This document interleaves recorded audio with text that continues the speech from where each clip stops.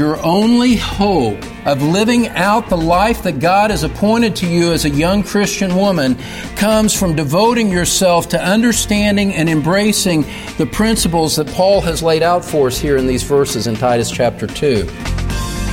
Welcome to the Truth Pulpit with Don Green, founding pastor of Truth Community Church in Cincinnati, Ohio. Hi, I'm Bill Wright, and we're continuing our series, Titus, God's Glorious Plan of Grace. Today, Don has part 1 of a message titled, On Being a Young Christian Woman. Don, we've heard what's expected biblically of mature women, and now you're going to turn our attention to the younger women in the congregation. Their calling is also a high one, isn't it? Well, ladies, my sisters in Christ, this program is especially for you today because that's where God's Word has brought us. It's to a text addressed to younger women.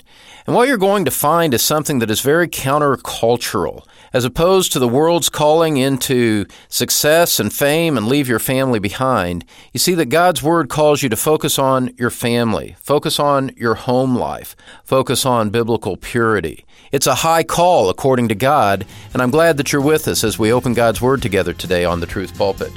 Have your Bible open to Titus chapter 2 as we join Pastor Don Green now in the Truth Pulpit.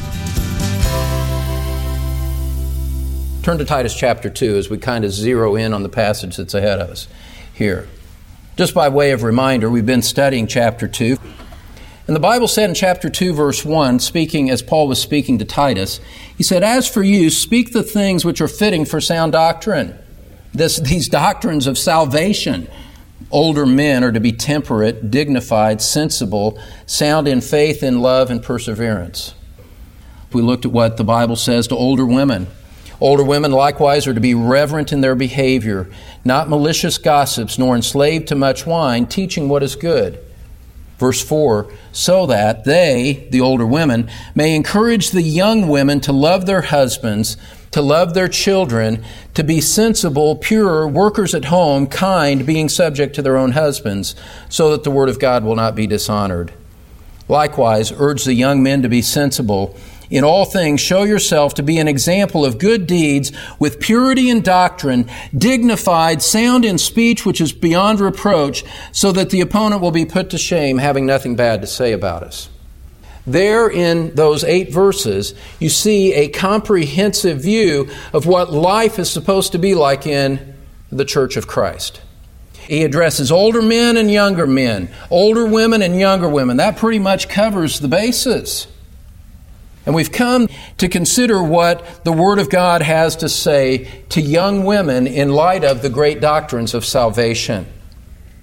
Now, I want to say this up front, and this flavors everything that I'm going to say for the next however long it is. Our church is blessed beyond measure with godly young women who want to pursue Christ and live for Him. We are blessed with women who are seeking to exemplify what is expressed in this passage. And I'm grateful to the Lord for that. I realize that for some of you young ladies, when you're wiping the nose again and picking up the Cheerios again, that it seems like mundane details. What I want you to see from the Word of God is that this is exactly the life that God has called you to. That this pursuit of godliness is lived out in a daily life that is different from the world around you. The work of Christ should produce a woman of Christ. Here in Titus chapter 2, God has shown us what He wants the life of a godly young woman to look like. And the fact that we have women seeking to be like this, living this way, is a mark of the favor of God on Truth Community. And I'm grateful for it. But just as the men and the women needed the instruction of the prior verses, God has brought us to this point so that the Word of God could sift us and affirm exactly what it is that God wants in the life of young women in the church. As we look at this, as I see some light shining off the heads of some of the men and see some of the other ladies that are in the church. This speaks to all of us. Paul addresses this to young women, but we'll understand that this is an outworking of principles that are based in a common salvation. There's something for all of us to learn from this as we walk through this. And for those of you that are married to such a godly young woman who's trying to live this way, God's given you a treasure. Proverbs says, "He who finds a wife finds a good thing and obtains favor from the Lord." Well, if you have a wife that's like this, you need to treasure her and encourage her and affirm her. The work of Christ should produce a woman of Christ. What does godliness look like in the life of a young woman? Well, here we go. Ladies, it is a radical break from everything that you hear in the world, that you hear in the media, that you see at a supermarket counter. It's a radical break from all of that. And your only hope of living out the life that God has appointed to you as a young Christian woman comes from devoting yourself to understanding and embracing the principles that Paul has laid out for us here in these verses in Titus chapter 2. It's a radical break with what you're told and what you do with your time. It's a radical break from selfishness and self-centeredness. It's a radical break from seeking your own glory and seeking your own accomplishments. The call of God on a young woman is found in what we see in verses 4 and 5. Let's look at them here together. He says, the older women should encourage the younger women in this way, that they may encourage the young women to love their husbands, to love their children, to be sensible, pure, workers at home, kind, being subject to their own husbands, so that the word of God will not be dishonored. We're going to give you 4 priorities of a young Christian woman here. Paul speaks and addresses, as it would be in the culture, that the young women are primarily married. I realize that not all of the young women here are married, but the principles of character that are here are common, married versus unmarried, as we'll see. We're going to look at 4 priorities that should mark your life. And these are the deep-seated commitment to right priorities. This, ladies, is part of the radical break from your past that God has called you to embrace. This is not the word of a pastor preaching what he wants for you to do. We're only trying to honor what God has said in His Word. And these are the priorities that God has given to young women who belong to Christ. This is the life that you're to devote yourself. First of all, the first priority that Paul mentions is the priority of your relationships. The priority of your relationships. Look at verse 4 with me again. So that they may encourage the young women to love their husbands and to love their children. The word for encourage here has the sense of training them in self-control. That women would be trained and learn to live this way. That they would be encouraged along the path. We all understand in this room that, ladies, that your husband sometimes is not the best object of your affection by the way that he treats you and talks with you. We get that. What you have to understand is that the call on your life is not based on the merits of your husband, but on the call of a pristine, holy God who saved you from sin. And this is what God calls you to do. He calls you to love your husband and to love your children. What can we say about that? Godly women,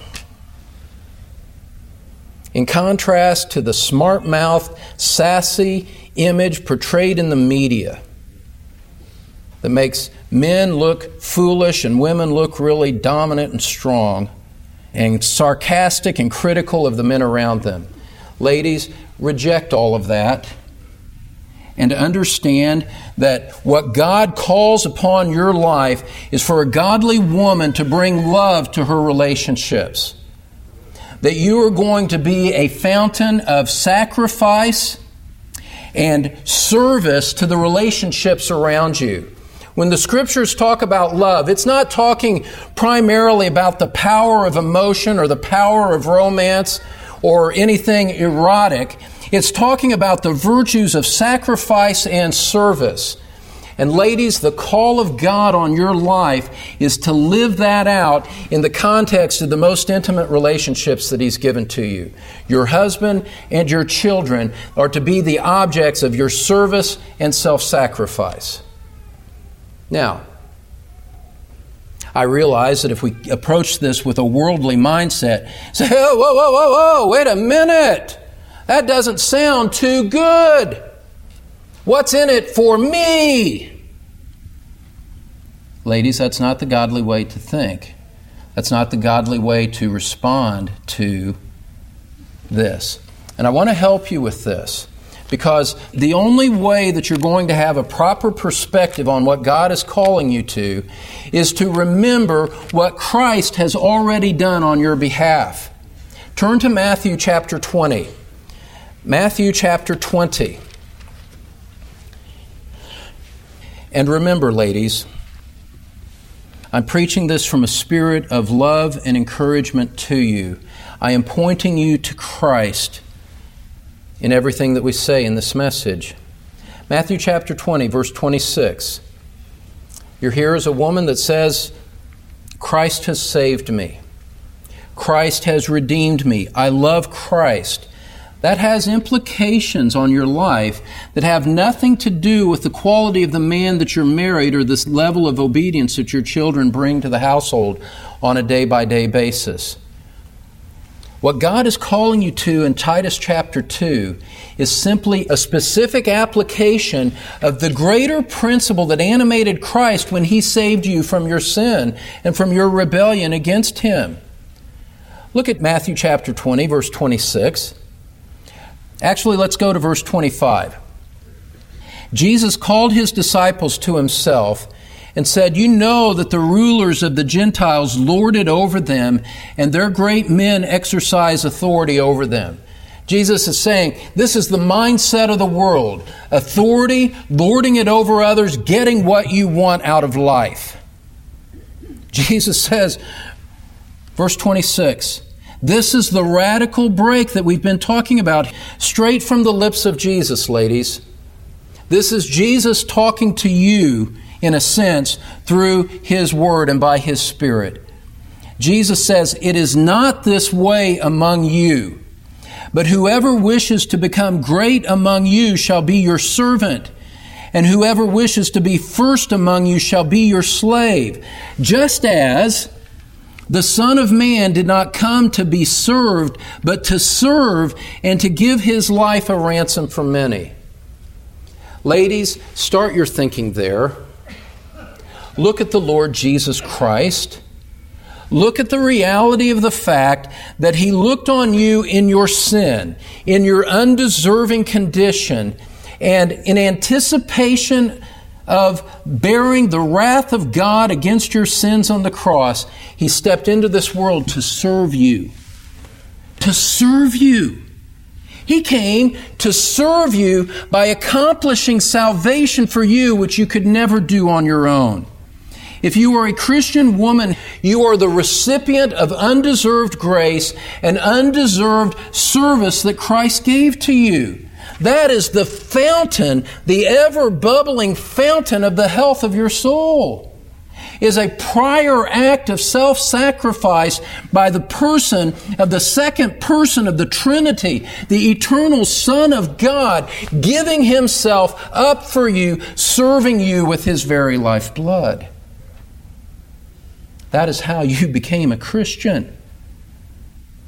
That now becomes the defining perspective of the way that you view what you're going to do with your life, as stated by the Lord Jesus Himself.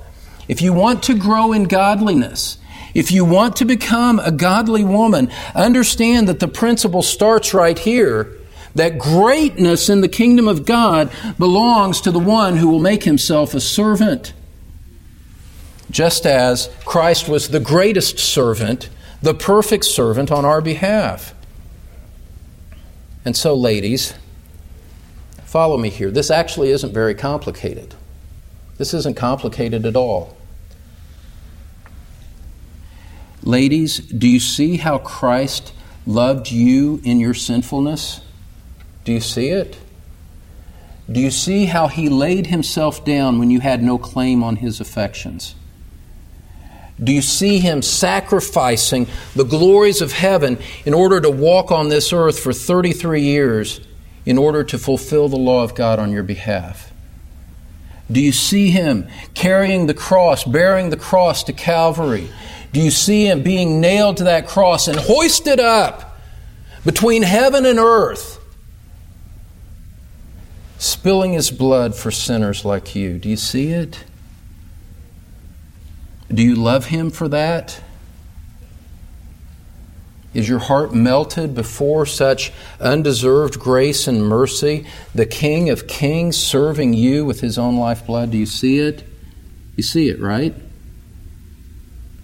Well, ladies, if you see that, then realize that the power of that Spirit of Christ, the Spirit, the self-sacrificial that animated Christ, now courses through your veins and is to become the defining mark of your life. And how do you apply that? It's obvious, isn't it? Don't think about the starving children in Africa. That's too remote. It's too distant. In one sense, it doesn't matter because it doesn't affect your life. No. Say the spirit of service, this starts with the people who are closest to me. God wants me to start at the circle that's closest to me and then work out the circles in an ever-broadening way.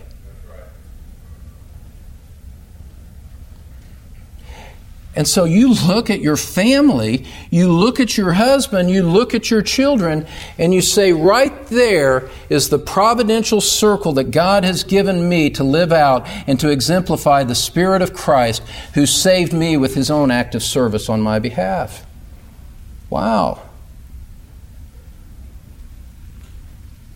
And so, ladies, we can say it this way. Your husband and your children should be the primary recipients of the best of your time and affections. If at times their response does not seem to be worthy of the effort.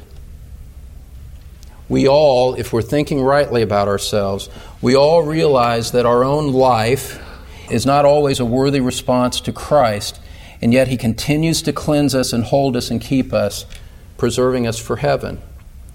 Ladies, your own life is not always worthy of Christ, is it? Well, then, and Christ does not change His disposition of grace toward you.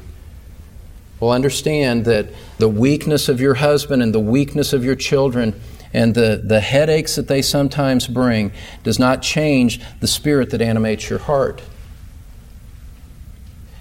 Your goal is to honor Christ by somehow reflecting to the circle of people God has given you the same spirit of sacrifice that He showed to you. And that's why Scripture says, love your husband and love your children. You give priority to those relationships. That's the call of God on a Christian woman. Pretty searching. And even if you don't have a husband and children yet, you can still cultivate that same spirit of faithfulness until God brings the right man along.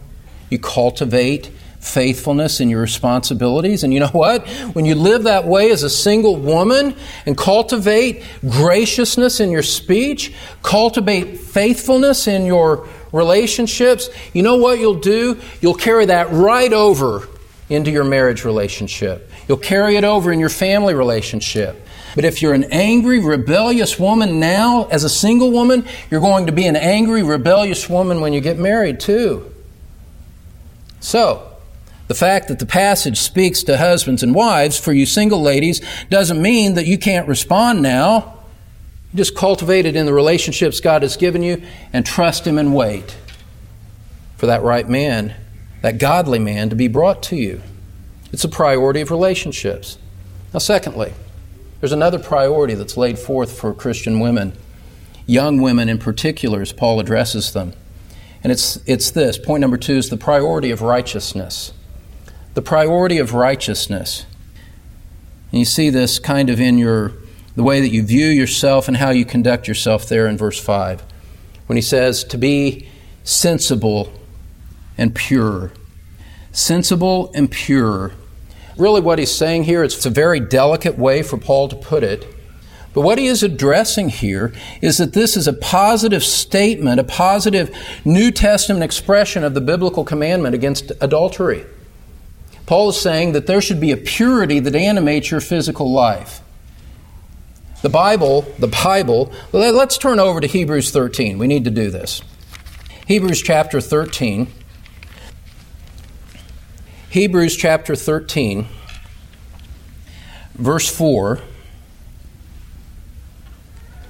says marriage. Marriage. We were just talking about husbands and family. Maybe this has something to help us. Marriage is to be held in honor among all, and the marriage bed is to be undefiled, for fornicators and adulterers God will judge. God intends for relationship of intimacy to be reserved exclusively for a man and a woman already married in a lifelong monogamous relationship. Anything else is sinful. Anything else God will judge, he says. That's the standard. That's the standard of God for relational purity. Now, what Paul is saying here, and turn back to Titus chapter 2, verse 5. I want to deal with this carefully. He says to be sensible and to be pure. Now, this purity of which Paul speaks is more than simply abstaining from an illicit physical relationship. The Bible is very, very clear on this. When you see the idea of sensibility and purity being brought out to your attention by the Word of God, this starts with an attitude of the heart. This starts with a demeanor that understands this. For you ladies who are married, understand this, ladies, that when Paul talks about purity, we can start it this way, and then we'll look at a couple of passages to say this. Ladies, your physical allure is for your husband alone in private. It's not for you to display publicly to whoever walks by and sees you. This is biblical purity that views your physical attraction in a way that says this is the purity. God calls this to be exercised within the marriage relationship. There is a veil of secrecy and intimacy that belongs to my husband alone, and I don't flaunt this out in public. I don't flaunt this to other men. Your desires and your purity are aimed at your husband and your husband alone. And this goes to far more than just a physical relationship. Look over at 1 Timothy, for example. We need to see the fullness of what the Bible calls you to in this purity. And once again, beloved, once again, the call of Scripture is to radically break from the world in which you live. This is a radical break of which it speaks. And I don't even need to describe media to you for you to understand this. You're smart and intelligent, and you get, when I read these verses, you'll get how anti-cultural this is for our world today. 1 Timothy chapter 2, verse 9. Paul says, when the Bible talks about purity for a young married woman, purity that even a single woman would aim after, here it is. This is the Word of God, not the word of man. No man would write these words. Verse 9, likewise, I want women to adorn themselves with proper clothing, modestly and discreetly, not with braided hair and gold or pearls or costly garments, but rather by means of good works, as is proper for women making a claim to godliness. Ladies, God's call on your life is to a godly, modest life of good works, not to be displaying yourself in public. The Word of God condemns that lascivious approach to life. Relationships and righteousness are two of the major priorities for the young Christian woman. Pastor Don Green will bring you two more important ones on our next broadcast. Join us then on the Truth Pulpit. Right now, Don's back here in studio with a special invitation.